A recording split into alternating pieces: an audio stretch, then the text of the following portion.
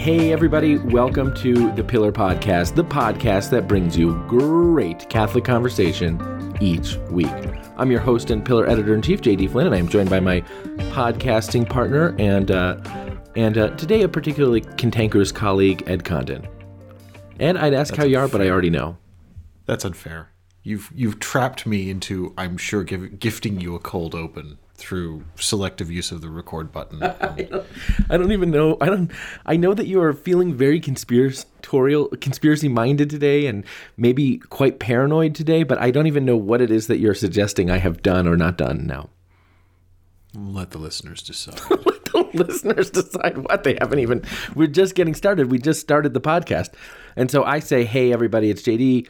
Welcome to the Pillar Podcast, and then I throw the ball to you. The podcast, the whole game of podcasts is just throw the ball back and forth, back and forth. So throw the ball to you. How are you doing, Ed? Well, I'm a little grumpy today, I can tell. What's going on, man? I had dental work done this morning, which doesn't put anyone in a sunny frame of mind. No, that's why I neglect my teeth entirely. Yeah, those chickens are going to come up. I suspect they will, yes. Yeah, the only reason I put up with this nonsense with the regularity and expense that I do is because it's better than the alternative. Although I am increasingly of the opinion that teeth in the human mouth are a design flaw. Yeah. I think the Lord should have come up with a better idea. I mean, this is not workable. Right. It's not helpful. Yeah. I mean, the other thing is, okay. So do you ever think about this? Like, I'm not second guessing himself and his plans, because they're all of them good, but if we're going to talk about human creation and physiology for a moment, I mean, let's be honest. There are some things that could have been improved upon.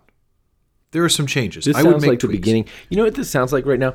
This sounds like the beginning of like a sort of like 90s kind of comedy bit where the guy's standing in front of a brick wall. You know, he probably has on a bright blue blazer, and he's like, well, you know, if the Lord had asked me for the good Lord had asked me for some input on making the human condition, here's what I'd say.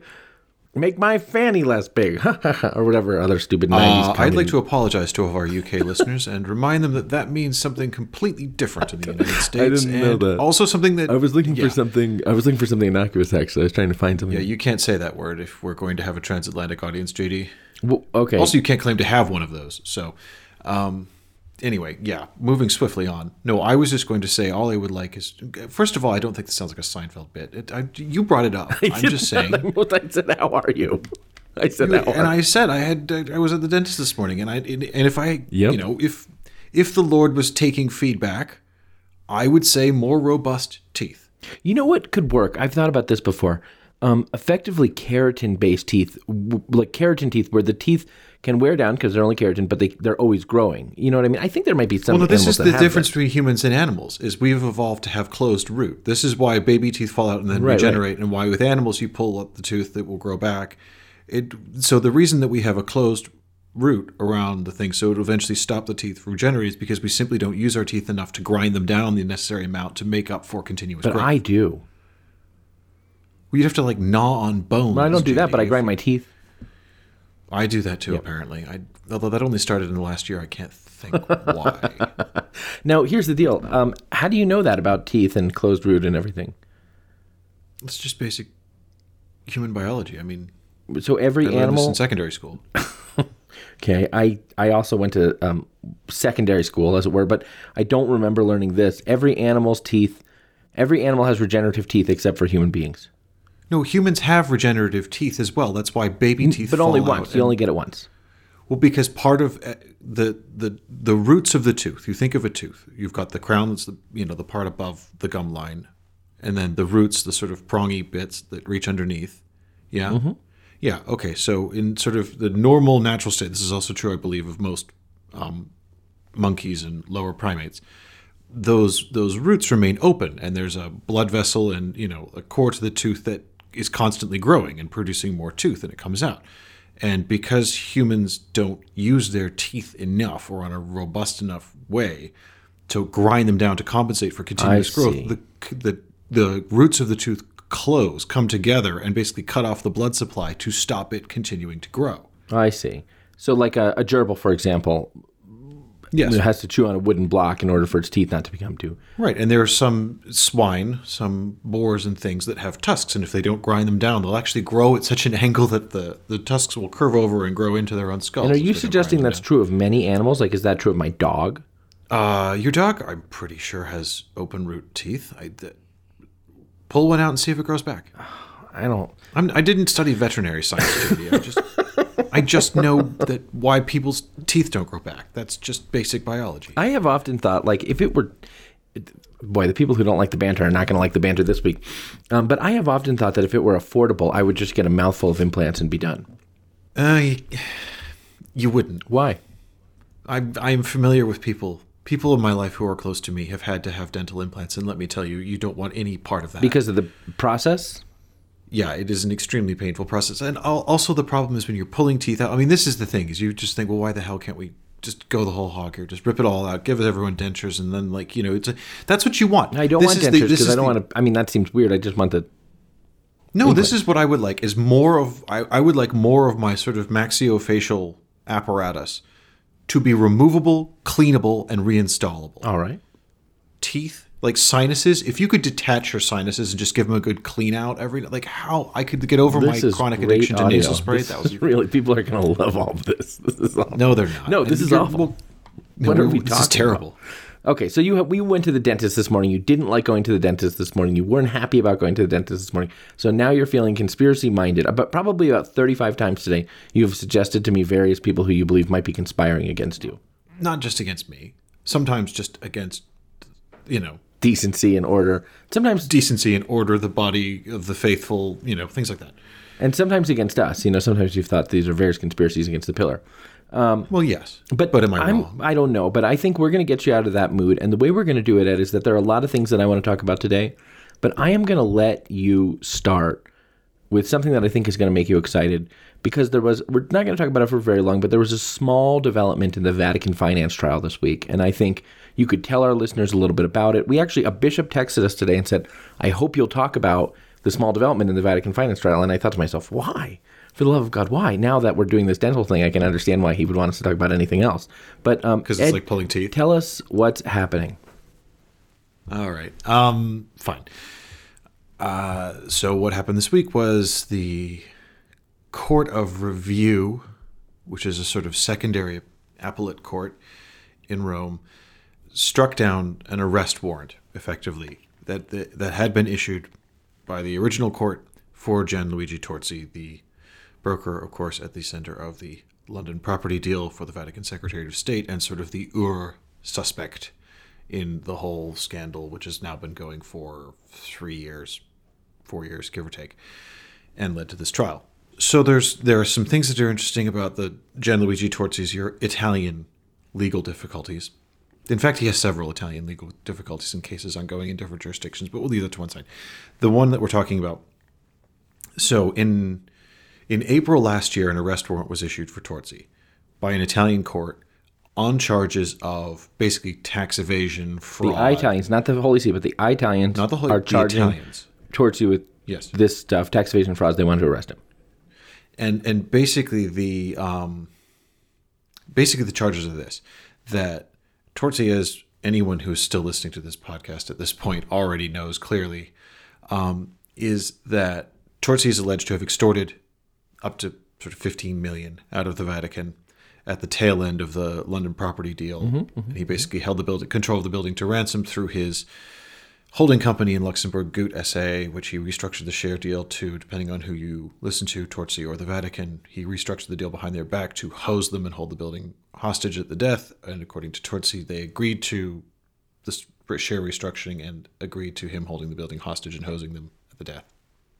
Take your pick. Anyway, but the Italian charges are basically that this 15-odd million that he got by allegedly extorting the Vatican, he then dealt with and dispersed in particular ways through Italian banks and in Italian jurisdictions and committed fraud and tax evasion in so doing.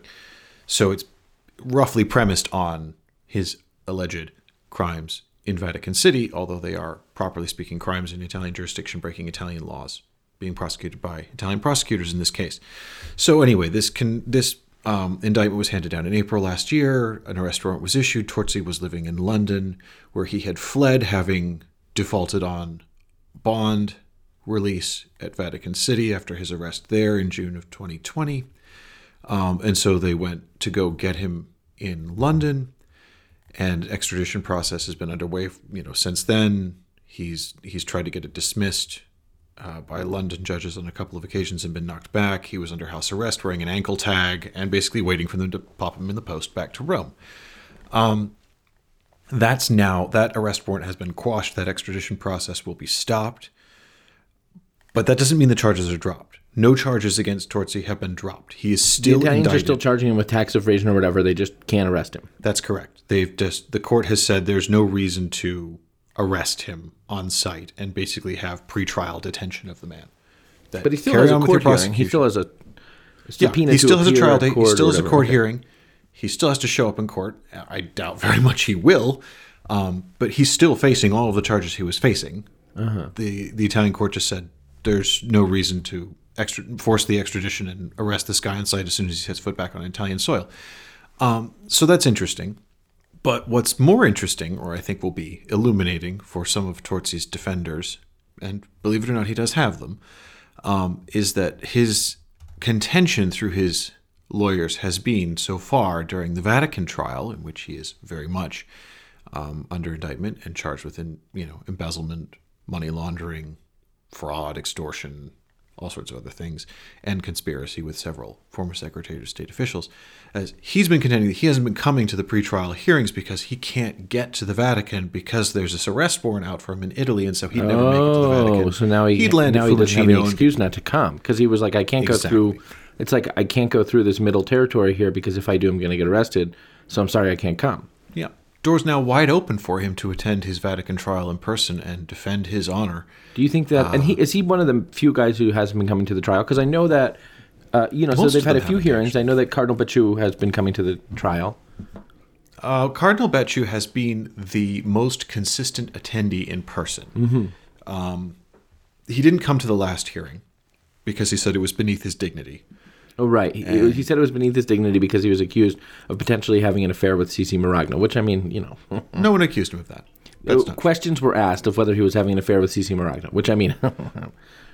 Questions were asked about why he was threatening to sue various Italian newspapers for their coverage of his alleged crimes, but he hadn't threatened to sue an Italian sort of Saturday Night Live style comedian who does regular impersonations of Cardinal Becciu, and had been strongly implying in his comedy that there was a romantic attachment between him and Ms. Maragna.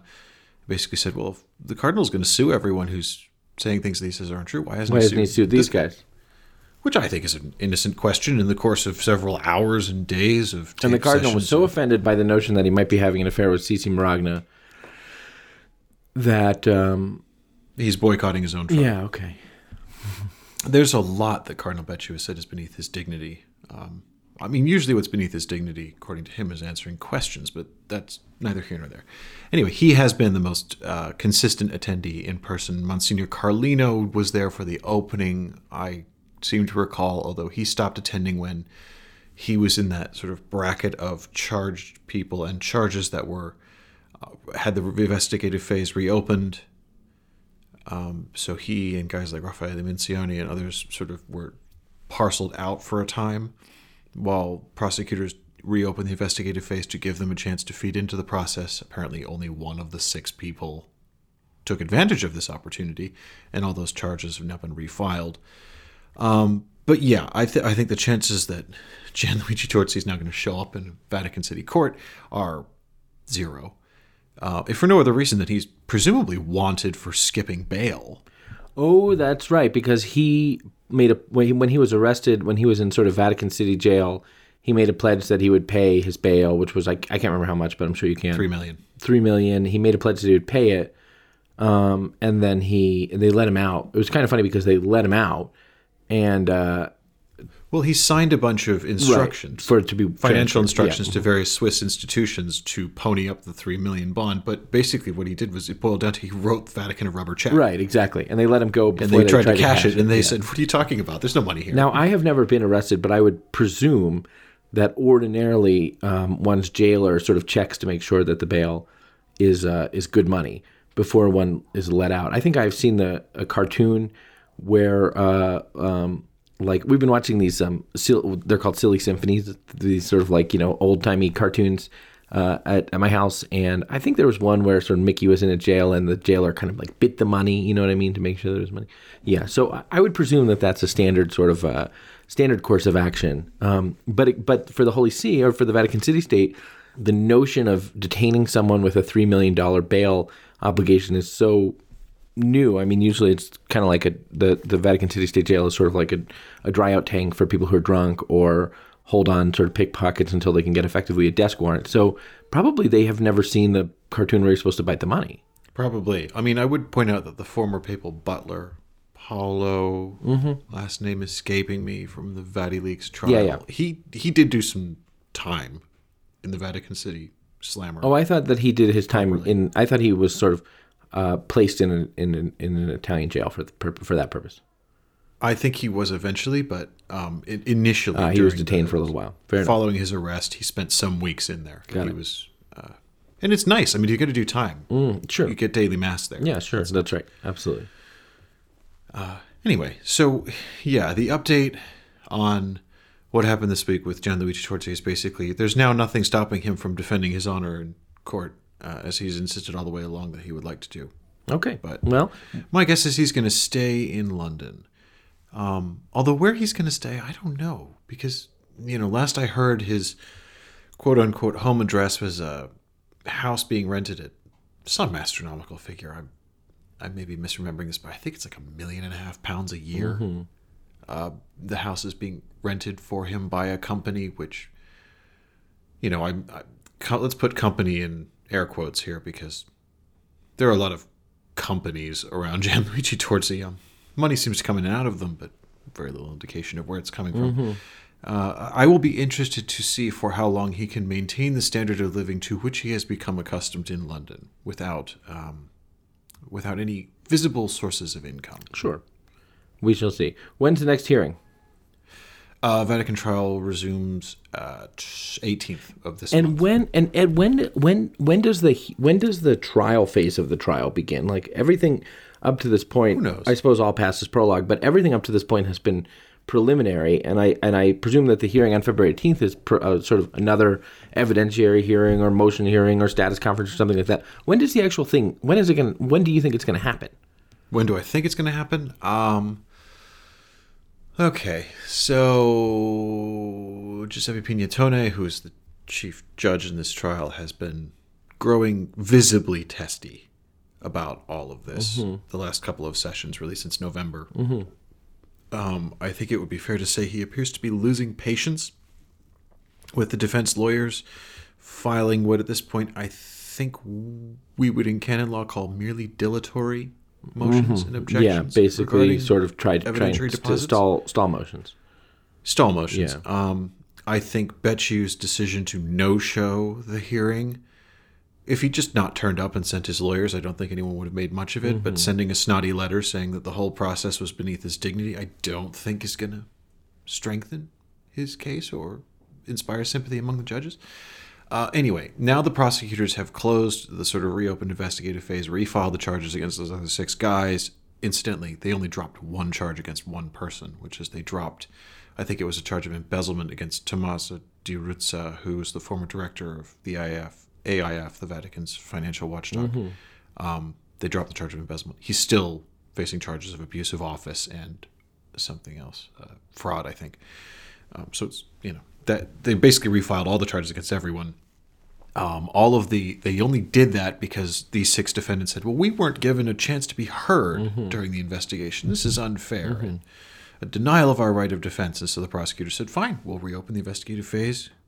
Come and be heard. And apparently only one, and they didn't name the one, but I have it on reasonably plausible authority that this was Monsignor Carlino who turned up. And the rest of them, Raffaele Minciani, all the rest of these characters just didn't show up. I think at this point the judges are getting pretty fed up with this. So the charges are all back in. I'd say April 18th will be cleanup day, and the judge will probably give them one more round of this nonsense. So I would say I'm going to be pessimistic and say judge says I'm only going to do this one more time and we're going to get going, which takes us to March. Then he sets a date. Proper trial, full-blown evidentiary phase of trial starts by June. Okay, well, I guess we will find out. Would you care to lay any sort of wager down on that? I mean, how confident are you that June will be the time? I'm 50% confident. Okay, here's the wager that I would like to propose. Bear in mind, we already have a wager going, which is you have said that the entire trial will be derailed this year and no one will ever see a day in real court. And I have said that is not true. I said that? What's the bet? What was the bet? Our standard bet, which is just the smug satisfaction of knowing one of us was right. But I'm going to lay down some more stakes because you happen to choose June, right? You happen to choose June as the time when you think. So you think that the quad trial will begin in June or will be underway on or before June, effectively, in or before June. Substantive hearings taking place prior to June 30. Yes. Okay. I'm going to bet the opposite way and say that I don't think that there will be any substantive hearings taking place by June 30th. And here's the bet that I'm going to propose, Ed. It so happens that you chose effectively the midpoint of the year. And this is something that we're discussing here on our podcast, which we produce together weekly. But, we have different roles in our podcast. It is my job, by longstanding custom and no other reason, to be the host of the podcast, and that gives you a tremendous amount of freedom to play any number of roles that you would like to play during the course of the podcast, because you don't have to feel responsible for sort of moving it along or not moving it along, for thinking about the listener and how the listener is experiencing it. You just get to sort of do what you feel. And as you know, I often envy that and often sort of wonder how it came to pass that I am obligated to be the host of the show and you get to do whatever you want. So I can explain it to you if you'd like, but yes, carry on. I see where this is going. So what I would propose, I'm not sure how that happened, but what I would propose is that if the trial is not underway by June 30th, you will have lost the bet, and the stakes of the bet will be that you will have to take over the hosting duties for the back half of this year. And I will be set free to be the sort of grumpy one if I would like to be. Okay, that's what you get if I lose. What do I get if you lose? If I lose, I will continue to be the host of the show. So basically, the loser has to be the host of the show. So you are pushing absolutely nothing in the middle and declaring significant upside for yourself if you win. Yeah, I suppose that's right. I respectfully decline. Well, what would you like? All right. If you have a gift for rhyme, JD. I think that's fair. I do have a... You have a certain genius for limerick. I have a genius for limerick, and it's really unfortunate, that as genius has been doled out, there are people who have sort of mechanical aptitude or great sort of kinesthetic intelligence, and what I have is a genius for limerick. It's real. My Latin's not very good. I have a gift for nothing but limerick, and I would not have chosen that as the thing. You find it very easy to compose slightly sarcastic, occasionally risque. I do. Rhyming couplets. I do, yes. Yeah. Mm-hmm. So earlier this week in one of the DMs, which we have, which they're all called The Pillar. Yeah, we have lots of text groups with one other other people. person. It's one other person, both of us. and then the name of the text group is The Pillar, yeah. And for us, we just have like 5 or 12 text groups called that, yes. Yeah. In one of those groups, it was someone suggested a sort of slightly tongue-in-cheek take on the immortal Disney song classic, Part of That World from Little Mermaid, you may recall. Part of your world, but yeah.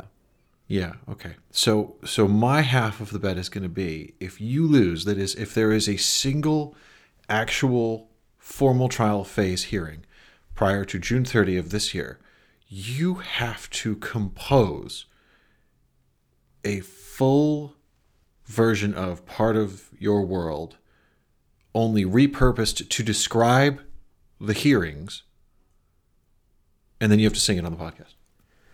Okay, I have to tell me again. I have to recompose Part of Your World to report the goings on of the evidentiary hearings, which you claimed would not have happened and bet would not have happened by that point, and then you have to sing it as a presentation on the podcast.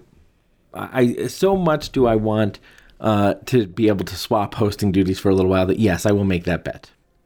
Excellent. Okay. Well, listeners, you've got a lot to look forward to on June the 30th, because the very next show after that, either Ed will be hosting or I will be doing that thing. Or it's entirely possible, and I think probably most likely, that we will have completely forgotten about all of this by then. Oh, we will not forget. Even if we don't forget, I suspect there will be some who remember. Or even if we forget, What's funny is you don't actually want this. That's what I find weird. Yes, sir. No, every time I try and host, you spend the entire day trying to sabotage me and take over hosting again. I don't. Like when we did the Christmas episode, You it did just great. burned you great. up. People loved it. It was a really good job. People loved it. You did great. And I kind of thought... I'm clear. I'm great at it. Yeah, I am, no, you I are. am an amazing host if I want to be, but I just don't want to be. Well, that makes... But the thing is, you don't want me to be either. I don't know about that. You I think you don't want to host, but the only thing you don't want more than to have to host the podcast yourself is to watch me do it. It drives you crazy. Huh. When you see me hosting the podcast, you get that look in your eye like somebody's riding your bike. There are certain things that I think need to be done in certain ways. It's not that I'm controlling it, and I want you to do it. It's just that I want you to do it correctly, and there are certain things that need to be done in certain ways. I understand what you're saying. And should you lose the bet, I'm going to put together kind of a sheet of some of the sort of like best practices and essential decisions that have to be made in order for this to go well. But I will put together that sheet for you, and I think that will help a great deal. We'll see. Okay, great. All right. Well, having placed that bet, there are a few other things that we want to talk about, although believe it or not, we're already sort of deep into the show. There are a few other things that we want to talk about today, and one of them is you and I were just kind of having an interesting discussion before, and we decided we'd sort of save it for the pod, as it were. We published today just a kind of update on this sort of interesting lawsuit that was filed in 2020. So you might remember back to 2020, if you can look that far back in your memory, you might remember the sort of flash in the pan story that kind of popped up and then probably didn't see much more after it. But there was a class action lawsuit filed against the United States Conference of Catholic Bishops, the USCCB. And the reason for the lawsuit was that there was this plaintiff who was representing a class, as class action lawsuits go. There was a plaintiff who claimed basically, hey, the Peter Spence collection? We have always thought here in the pews that the Peter Spence collection was for the Pope's charities around the world, for sort of papal charity.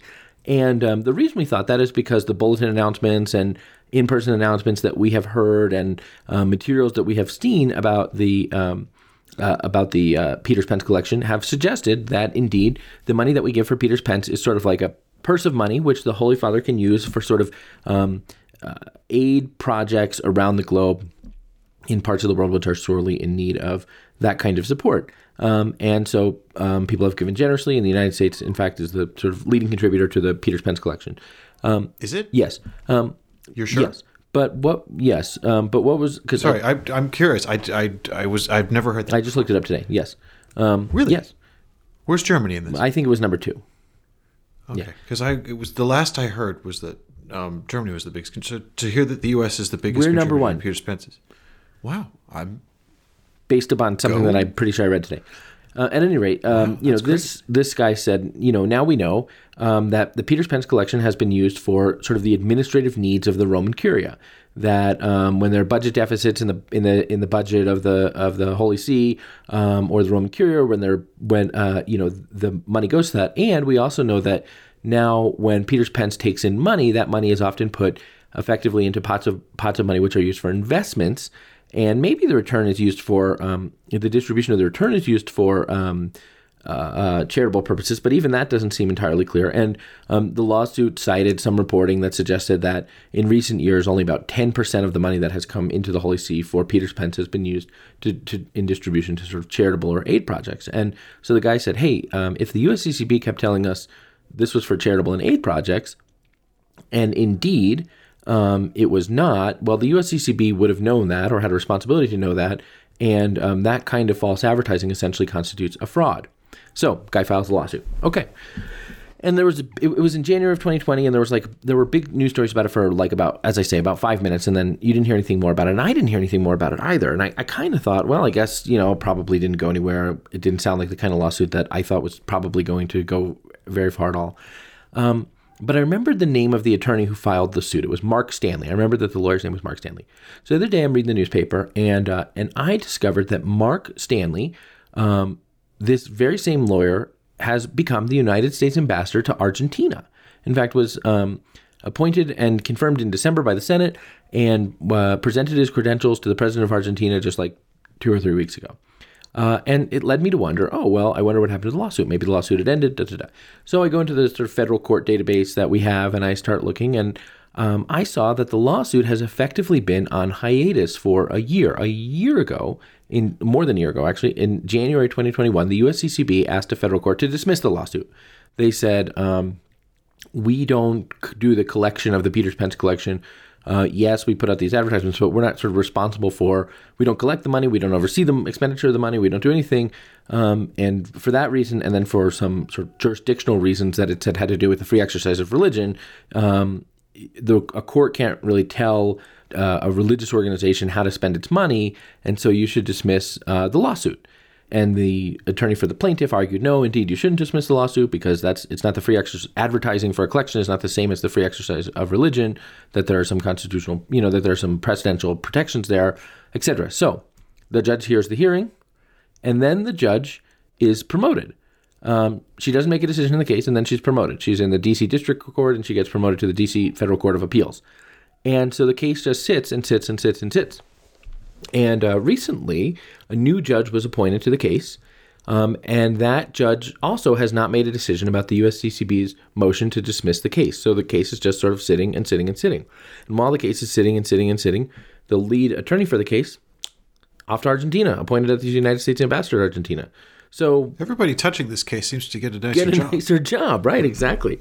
So one of the other lawyers takes it over. I call the other lawyer. I say, what's going on? He tells me this is what we think is going on. We think that we're adding some more lawyers because our main guy went off to Argentina, but we're going to try and have a status conference. And we think that this new judge, he said, it's a little bit long for a case to sit without a ruling on a dismissal hearing, a whole year. He said, you might wait a little while for that, but you wouldn't think you'd wait a whole year. But this judge got promoted and they had to wait for a new judge and everything. So he said, that is what it is. Okay. But we think now there's a new judge. We've got some lawyers. We're going to try to have a status conference and move this forward. And we think we can get a ruling, and we think we're going to win this lawsuit. And you and I called the USCCB and I said, well, what do you guys think about that? And they did not get back to me, which sometimes happens. Sometimes the USCCB gets back. Sometimes they don't. But you and I were kind of talking about this today, and you had the opinion, which I was kind of surprised by. You said that in your mind, people would have known, could have known, or should have known all along that the sort of Peters Pence collection is used for the administrative affairs of the Holy See. And I said, in fact, I had no idea about that until we started doing reporting on it and others did, because sort of the advertising and promotion of the campaign has indeed always sort of been the Pope's charities. And so until I started looking into it as a journalist, I had no idea of anything else. Yeah. And I mean, I can understand that, I suppose. Taking things in their own, admitting to my own biases of information and fascination. If you get all of your information and your entire impression of Peters Pence is formed by envelope templates produced by the USCCB or whatever it is, then I can understand how that you might arrive at that impression. But I mean, the Vatican website, after Peters Pence became the subject of much fascination and scrutiny in 2019, they completely redid the Peters Pence website. So I'm not sure what it says now, but certainly in 2019, what it said was that the collection is an offering from, okay, I'll just quote from it verbatim. This is what it said in 2019. Peters Pence is an offering that each member of the faithful decides to give to the Pope so that he can provide for the needs of the entire Church, especially in those places where the Church experiences greater difficulties. Also, the Pope's charitable works extend to the whole of humanity, at whose service the structures of the Church exist, and for this reason, Peters Pence also contributes to the support of the Apostolic See and the activities of the Holy See. Yeah. So, I mean, it was right there on the website for forever. Okay, so that's kind of interesting, because your point is, well, it was right there on the website of the Holy See that this would be used for activities of the Holy See. Right. In a certain way, I wonder if that might support the guy's claim, because... So, there's two things to distinguish here. One, what is Peters Pence? fundamentally, and what has it always been? Which is, it has been a voluntary offering of the faithful for the work and priorities of the Pope. Full stop. That's the function of Peter's Pence. It's always been, since its inception, a global collection where the faithful make a free offering to support the ministry of the Pope. Now, the sort of leaning into it as, the Pope's preferred charities, I admit, gets the lion's share of the publicity, and this is how it's been sort of presented and spun at the parish level, certainly in this country, for a very long, long time. But that ain't what it is in a technical sense. And I mean, here's the other thing. In this country, it was well enough known decades ago that Peter's Pence was going to fund the budget shortfall at the Holy See. It was well enough known that Father Tom Rees, a former editor of America Magazine, and someone with whom I have often had very friendly conversations on the subject of Vatican finances, Father Tom Rees wrote in a 1992 book, so this is 30 years ago, that this was going on, that a large proportion of Peter's Pence was going to meet the budget deficit at the Holy See. In 1988, Cardinal Kroll of Philadelphia started the Papal Foundation, which, by its own board members and former officers' testimony at the time, the purpose of this was to help bail the Vatican out, to say that Peter's Pence is being spent in greater and greater measure on meeting administrative and operational costs for the Curia, and they didn't want to see the Pope's charitable giving lose out on that. So the whole Papal Foundation started as a way of addressing exactly this problem, and that was in the late 80s. Mm-hmm. So, Yeah, but I think the guy's point, and maybe these things kind of evidence it, and certainly I don't know, but I think the guy's point is, most people who would give to Peter's Pence would give to it because they go to Mass on Sunday, they read a bulletin announcement that says, for the Pope's charities, around the world. Maybe it would even say for the Pope's charities and other needs of the Holy Father, something like that. But the examples given would always be sort of charities in the developing world. That's true. And if indeed this information is sort of widely known or has been widely reported or has been evidenced on the Vatican website, would that in fact suggest all the more concretely that perhaps the USCCB had been not forthcoming in the way that it had developed its own sort of promotion for the campaign? Look, looking at the language employed by the USCCB as cited in this lawsuit, it is difficult to look at that and say this is a at least in tone and spirit, accurate representation of where the bulk of this money is. Here's a sample bulletin announcement that's listed in the lawsuit. Today is the Peter's Pence Collection, a worldwide collection that supports the charitable works of Pope Francis. Funds from this collection help victims of war, oppression, and natural disasters. Take this opportunity to join with Pope Francis and be a witness of charity to our suffering brothers and sisters. Please be generous today. For more information, visit the USCCB sort of Peter's Pence website. If that's where you got your information about the thing, and then you heard, actually, 10% of the money is distributed to charities and the rest are sort of spent on the operational needs of the Holy See. And in fact, that's sort of widely known and was that has been written about in books and is on the website of the Holy See. You might indeed think like, well, I'm not sure that's an accurate representation of the thing. Yeah, and I think that's fair. But then again, and to the USCCB's point in defense, the USCCB doesn't collect this money. To the best of my understanding, Peter's Pence is undertaken as a collection at the diocesan level and sent from the diocesan level. I would think, I asked the USCCB, if I write a check at my parish to Peter's Pence, how does the money go from sort of the collection basket in my parish to a London apartment building, to Rome? That I can explain I know to that, you. but like, how does the money? It never does. The interesting part is, doesn't. How does it get from? People have reported that Peter's Pence money went to fund the purchase, and that's wrong. I know, it's which a is why I was misrepresentation of what happened. What was happened is that the Peter's Pence money was used to secure a loan. Yes. Okay. Off fine. books, and don't tease me with this, Okay, JD. fine. You're not allowed to just dangle that topic and say you can't talk about it. If I write a check for Peter's Pence in my parish, as I do, how does the money go from my parish to a bank account of the Holy See? Like, sort of, what is the process? Is the USCCB a pass-through? And the USCCB has not explained that to me. But I mean, it is true that in as much as I can tell, it seems to me that the money is sort of aggregated at the diocesan level and then wire transferred to the Holy See. And you were saying that would be a defense of the Holy See, of the USCCB in some way. Well, I mean, if they're not collecting the money isn't touching any USCCB bank account.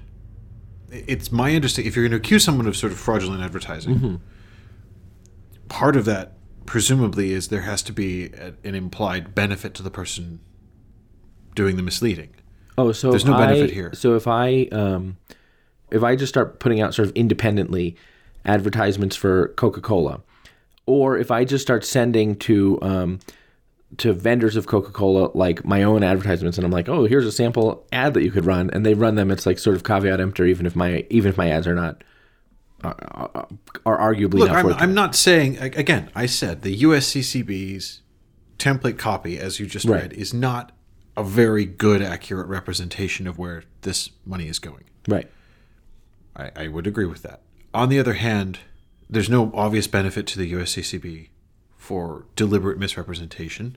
I think there is a problem that this probably points to, which is that if you said, we're holding a national collection or an international collection one day a year to support the ministry of the Holy Father, and the vast majority of this is going to go to supporting the operations of the Vatican, I think quite a lot of people would say, well, I'm not putting in for that, which is a shame. I treat Peter's Pence, I mean, it is voluntary. No one's obliged. But I certainly contribute to it every year, and I would encourage everyone so to do.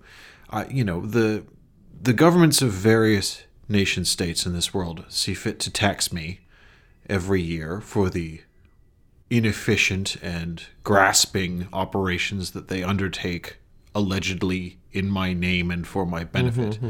Why shouldn't I feel the same kind of obligation to support the governing structure of Mother Church, which actually does do things for my benefit, like ensure sacramental provision and things like that? Well, and so I can't recall. I think that the bishop can impose a tax in canon law not only upon juridic persons, but I think the bishop could tax us if he wanted to. Isn't that right? The bishop can indeed impose a moderate tax. A taxa.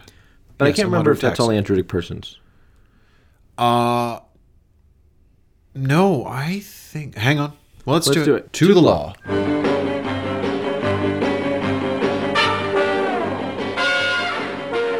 Oh, yeah, never mind.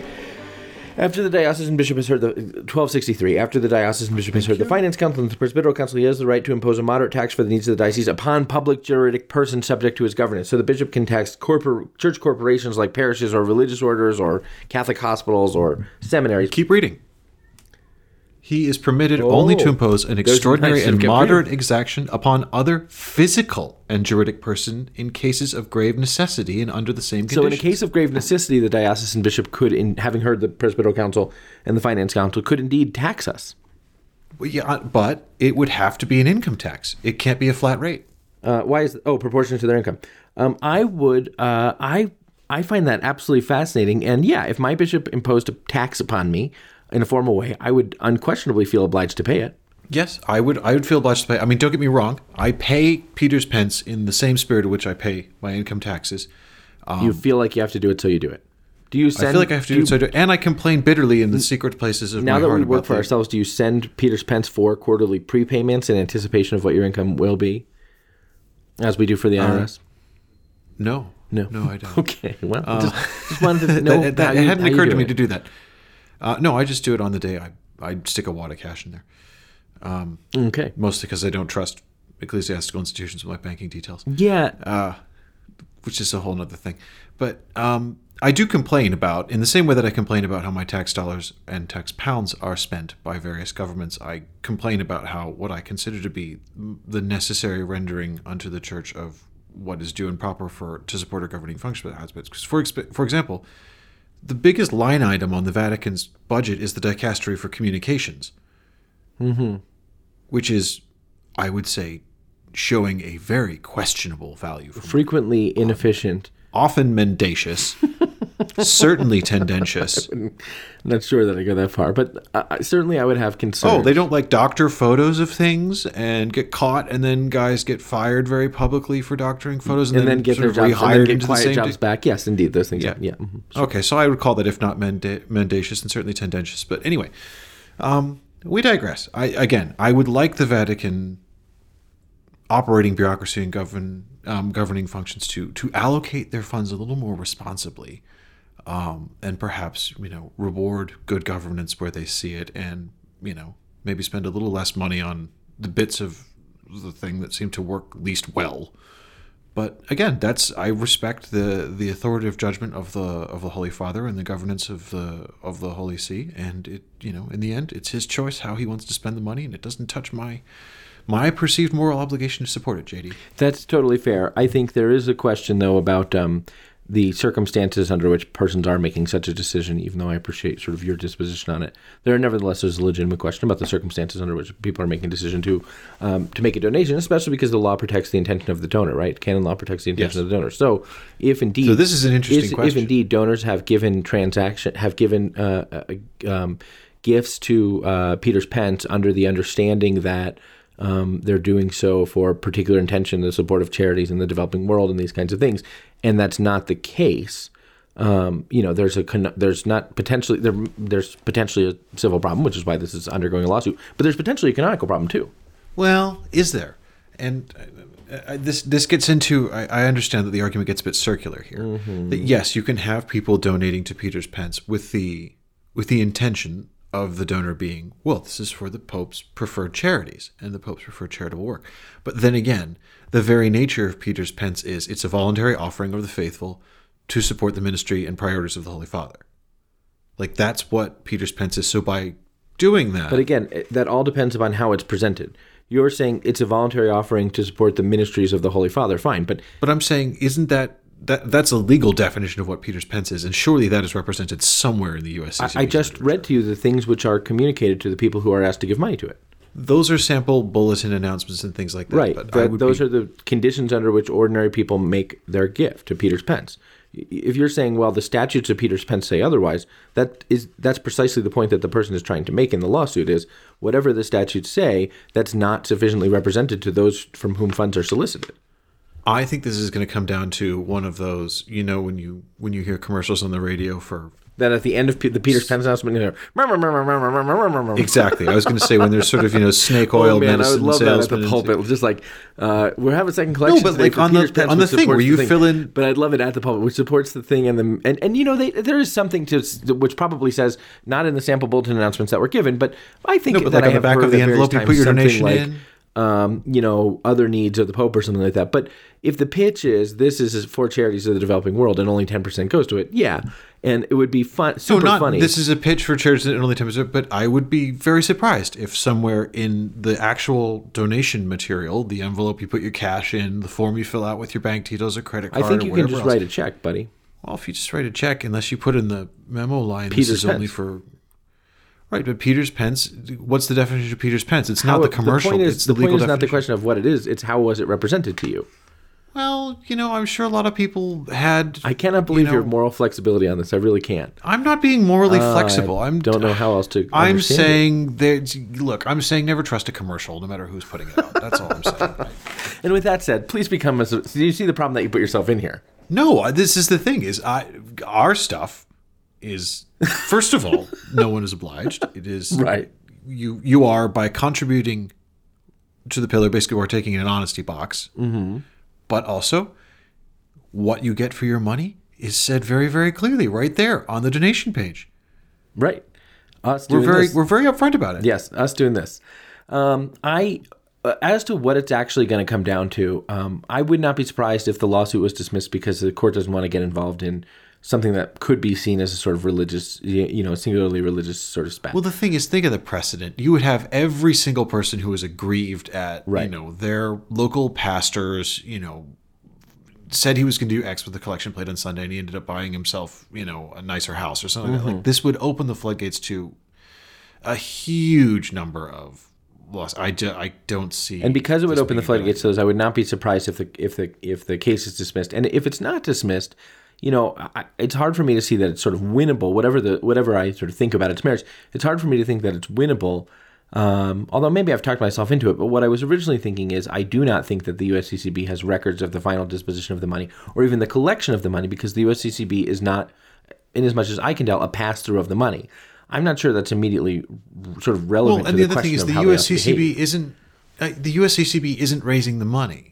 Right, but they are See, this is the tricky part, is that the USCCB does not have a hierarchical relationship with the dioceses. Dioceses are not branch offices of the USCCB. The most you can accuse them of is giving really, really bad advice. And yet they're providing these sort of resources. Yeah, maybe that's so, is the most you can accuse them of, is sort of providing really bad advice. Except they do have this sort of agency relationship where the Holy See communicates to them, okay, it's Peter's Pence time, and tell all the dioceses.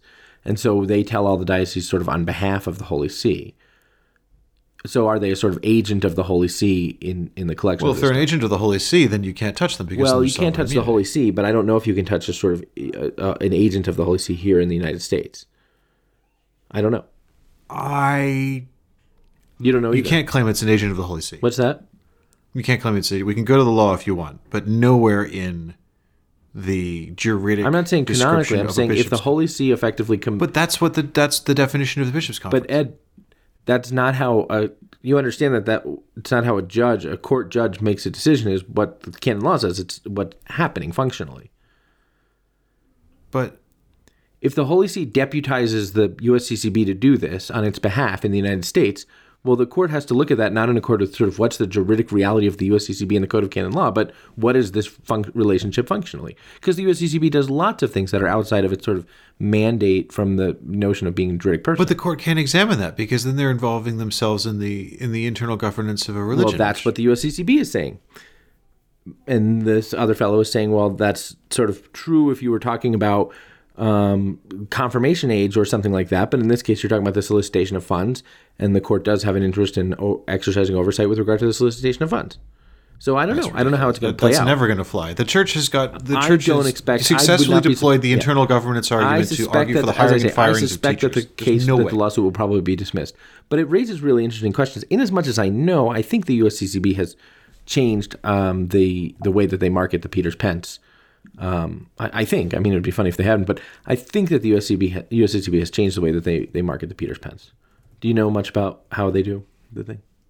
The new version? Mm-hmm. No, I don't know. But I mean, again, this is going to go nowhere, and the reason it's going to go nowhere is, again, the money never went through or touched the USCCB, as near as I understand it. In which case, you can't hold them liable for what? They haven't got any money. Make restitution for what? They didn't benefit from it. Yeah, it would be especially difficult for them to be ordered to make restitution when they haven't actually collected money, right? I mean, there's no way I think that this gets to a judgment in the court. This is a vexatious lawsuit. It's very, very silly, although it does highlight a real thing, right? It highlights a real thing. Which is, I think, that people who have given to Peter's Pence have given to Peter's Pence. I can say for myself that sort of until we started learning about Peter's Pence because of our coverage back in... Kimo Sabe? Back in 2018, until we started learning about Peter's Pence because of our coverage, I can say that I didn't... know those things, and so if there's a reasonable man standard and I'm the reasonable man, I guess there's something to that. I don't know. Yeah. I think that's probably fair. All righty. Well, was this a good salve for your toothache? Yeah. What do you think about what's been happening with the Olympics so far? I mean, is that nuts or what? What have I missed? Actually, nothing. I threw that out there. I wanted to see if you would take the bait on my "is that nuts or not" with nothing. I mean, I had nothing. I was just saying that. Well, so I did the Olympics start tomorrow. I think. Yeah, they start Friday, the day this podcast will presumably come out. No. No. The opening ceremony I know is tomorrow, but they're already playing hockey. Oh, really? Yeah, okay. Yeah, and today, Thursday, the U.S. women beat Finland 5-2. Excellent. What I will say is this: I am aware that an unknown number representing an unknown number of countries are planning on boycotting the opening ceremony, just no showing it. Oh, really? Why is that? Yeah. Why? Well, because China is a monster. Yeah, just as a demonstration against China. Okay. Yeah, against the ongoing genocide taking place in the country. I understand. I feel like you're yelling at me for asking the question. Sorry, no, I'm just yelling at the Olympics for happening in China. Okay. So the interesting thing is this, although the reason that we don't know the number of athletes and the number of countries, and we'll just have to sort of guess from the crowds that don't show up. The thing is, they can't say anything because, of course, they could be arrested if they make any statements in country. Oh, sure. Or post anything on social media. Yeah. And how weird would that be if it's like, I'm sorry, but the Danish luge team isn't coming home this year because they sassed the CCP. Yeah. But it will be obvious. It will be obviously obvious. Can we just be clear? How ludicrous is it? Yeah.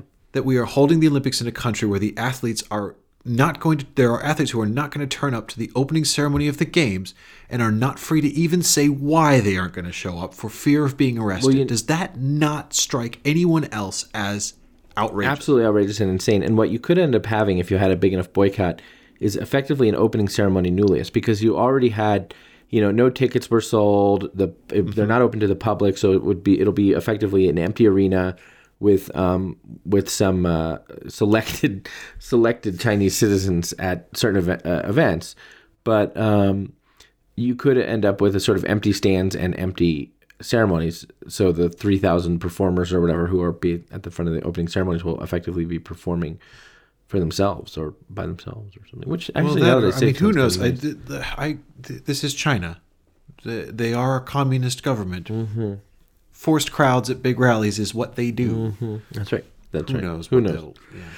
They could just CGI the whole thing. Yeah, that could be. I have comments about that. But the Pillar Podcast is a production of Pillar Media and Ed and JD Production. I'm your host and Pillar Editor-in-Chief, JD Flynn. I'm joined by my podcasting partner and Pillar co-founder, Ed Condon. I am headed from the production of this podcast to Mobile, Alabama, where I'm going to the wedding of a cousin this weekend. So from Alabama, see you later, y'all.